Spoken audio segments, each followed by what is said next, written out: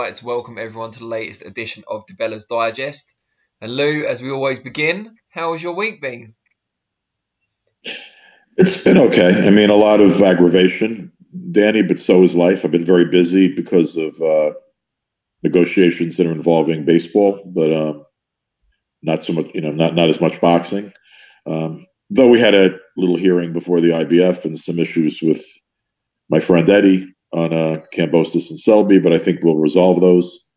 And now I'm sitting here with Tevin Farmer, who's beyond freaked out because he has a rematch clause that was a condition of making his fight with Jojo Diaz, and Jojo Diaz keeps going on social media and talking about fighting some Russian dude who's his mandatory who can't even get into the country, and Golden Boy and Eddie don't seem to be scheduling the Jojo Diaz rematch with Tevin, even though it's contracted for. So a lot of aggravation, Danny, but so is boxing. And frankly, these days, so is the world.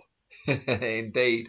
Well, let's look at something more positive related to boxing, and that's this Saturday's big show on PBC. I'm looking forward to it. Actually, I really am. And I've been seeing. Look, I'm as realistic when it comes to assessing our sport as I think anybody. And some people take that as negativity. I don't think it is. I love the sport. I've dedicated most of my life to it. But you know what's sitting there and really bitching now about the price tag here on the pay-per-view, when these are the two best fights, the two CHARLO Brothers fights that are scheduled for Saturday are the two best fights by far that have been scheduled in the United States since the pandemic started. And they're on the same pay-per-view, and there's 6 fights on it. And would it have been nice maybe if they would have priced it $10, $15 less, as a sign that they recognize that there's a pandemic and some people are struggling? Would have been nice, but they also have to make the event work economically. And you don't have to buy it if you don't want to. So all the saltiness about the price is sort of ridiculous. I'd rather talk about the fights, which I think are really good fights. The CHARLO Brothers, they're twins. They're brash. They got a lot of piss and vinegar. If they can win these 2 fights and establish that they can do some core level number of pay-per-view buys, they could become attractions. So it's an important night for them. But let me tell you, man, the other 2 dudes, their opponents, these are not dancing with the stars. And I one of the things I don't like so much about the commercials they've been running is the commercials are all CHARLO Brothers. I mean, they're fighting championship level guys. Derevchenko has been in the ring with 2 guys better than anybody CHARLO has fought. And the other CHARLO, the dude he's fighting has been knocking people out fight after fight. I mean, these are no joke, these fights. And I'm looking forward to it. I was brought in by Keith and Sergey, brought back to the team. I had a promotional contract with him for years and years. I'm the guy that really I recognized his ability. He was a sensational amateur. My contract ran out. They brought me back to the team to help advise them on this fight. And one of the things I'm going to say to you is the same stuff I've been saying for the last month. We need fair judging in the fight. I mean, this guy, my heart was breaking when I was in the hospital with Sergey after the fight. Golovkin was down the hallway in the hospital getting checked out also. By the way, looking worse than Sergey did. And I really thought Sergey won the fight. But more importantly, Sergey was crestfallen because it was the second time that he thought that the whole way the promotion went hadn't been favorable to him, and that he could have won either fight with Danny Jacobs or Triple G. And I think certainly with Triple G, I think the majority of people that watched thought he slightly got the better of Triple G. I just want to make sure that that the right guy wins this Saturday. I mean, we got a pretty good judging panel. But I really the judging's been so uneven during this pandemic with no crowds, and the A sides seem to be very, very advantaged. And I'm really hoping that it's 3 times the charm for Sergey and not 3 times of regret if he fights the right fight and beats CHARLO. CHARLO wins, man. The CHARLOs are really good fighters. I mean, I'm not sitting here telling you Sergey's definitely winning the fight. It's a hell of a fight. I am telling you Sergey can win. I am also telling you if it goes the distance, I give the edge to Sergey. But that's only if the judges are fair. And I'm not, I have respect for a lot of judges. There are some really good judges, but the judging system has to change. The judging system is rigged, and there are too many judges who haven't been particularly consistent or good, and we got to do, have better checks and balances. But we did have a chance to look at the judging panel before the fight, and the judges are quality judges, and I hope that their scores reflect that. So the two best fights on paper since the pandemic, 5 world title fights on the card in total. Is this the best show of the year? I don't know. I mean, look, I'm going to be honest, which I always am. I try to be. I really want to see Teofimo Lopez against Lomachenko. It just fascinates me on a lot of levels. We got some good fights coming the end of the year, even like smaller ones, like Zepeda and Baranchek on ESPN. It's a very good fight. The Lomachenko and Teofimo, man, that fight really, I can't wait for that fight. And it could go two very different ways. Like I could see Teofimo hurting him. I don't think Lomachenko is great at 135. I think at 126 to 130, Lomachenko is the best fighter in the world. But at 135, I'm not so sure. He's just not physically as strong as some of the guys at the division. Teofimo's the guy who's about to move up to 140 after the fight. Loma's announcing he'll move back to 130, which, by the way, I think is where he should be. Either he's going to get hurt, Lomachenko, and shocked, or he's going to play with the kid. It could go two very different ways. I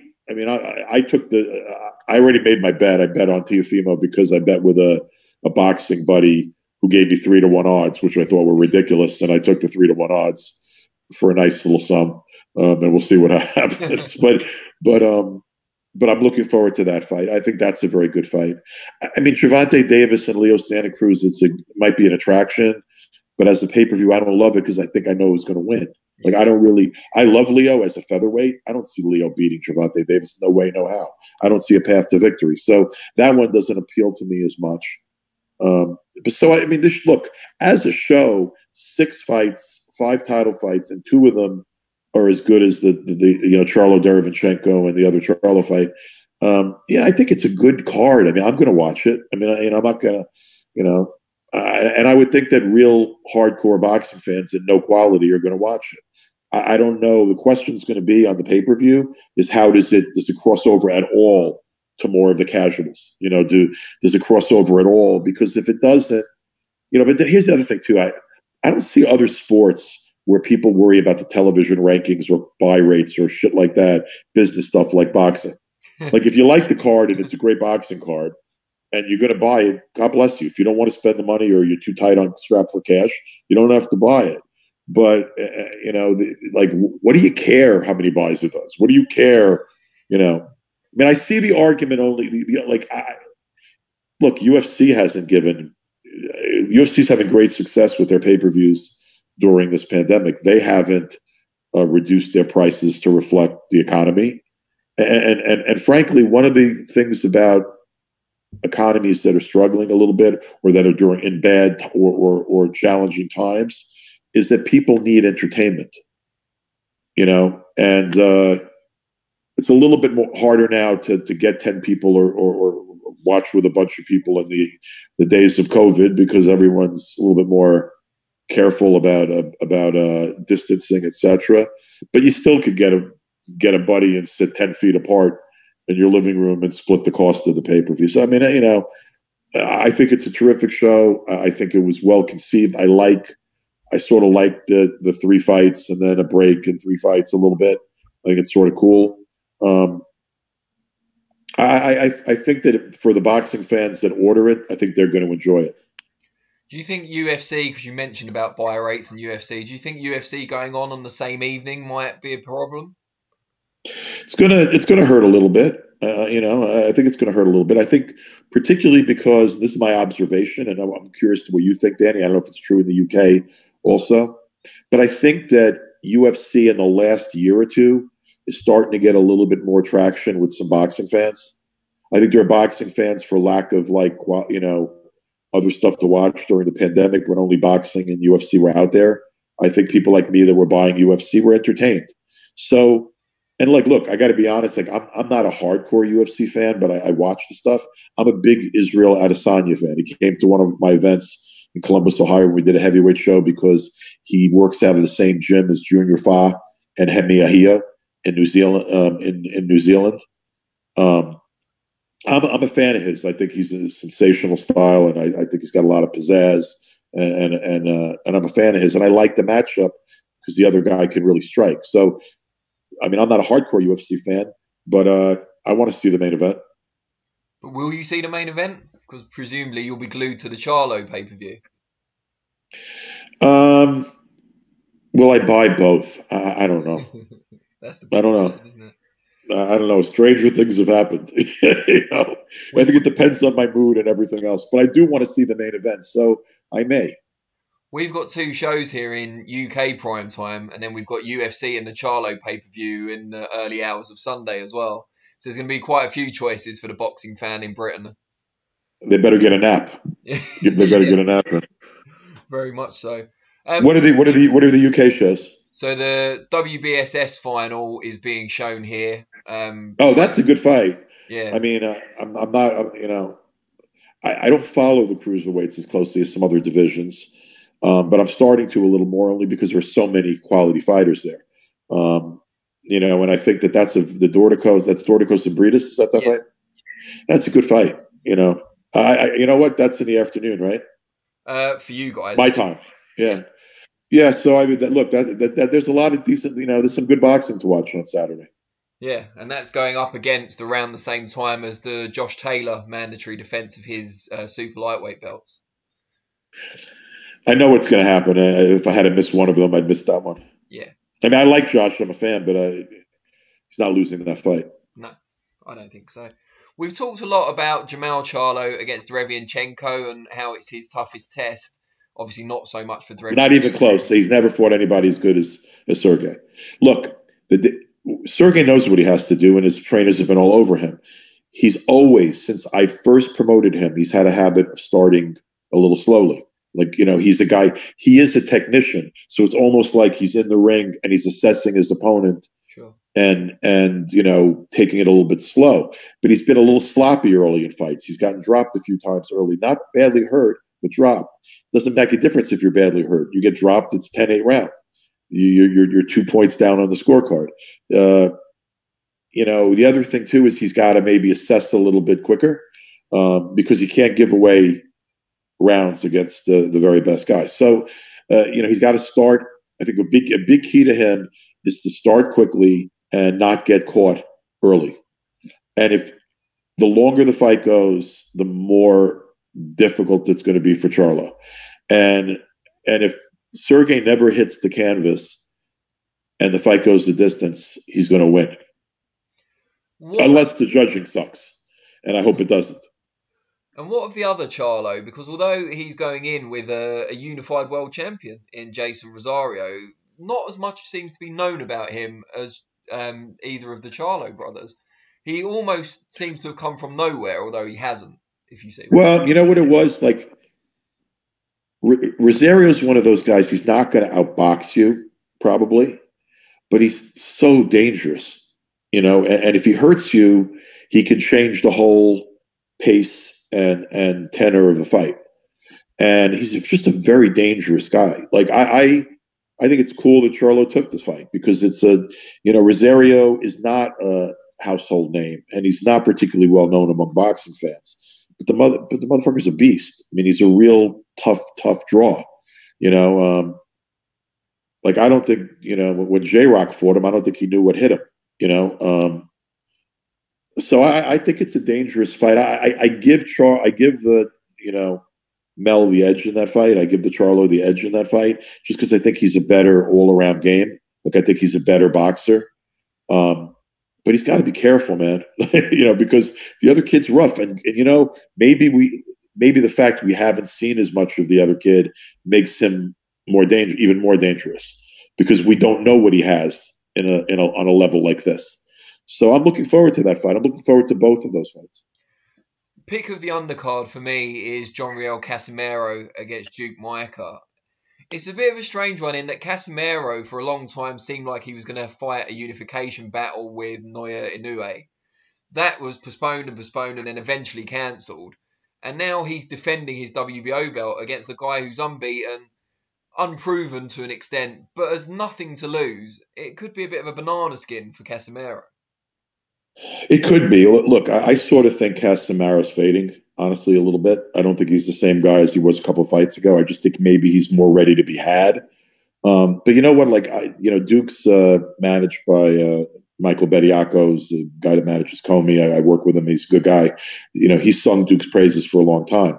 But when I look at Duke's record, I don't think he's fought the same level as Casemiro. So the question's going to be, is he that level? Like how, he's undefeated, but I'm not sure I don't think he's never fought anyone like Casemiro. So, however, it's an interesting fight. And look, an undefeated kid, I mean, they don't bring guys out of, Ghana. Guys like that don't come over here and succeed. And to this point, you got to be pretty good to get over here in the first place. Yeah. You know what I mean?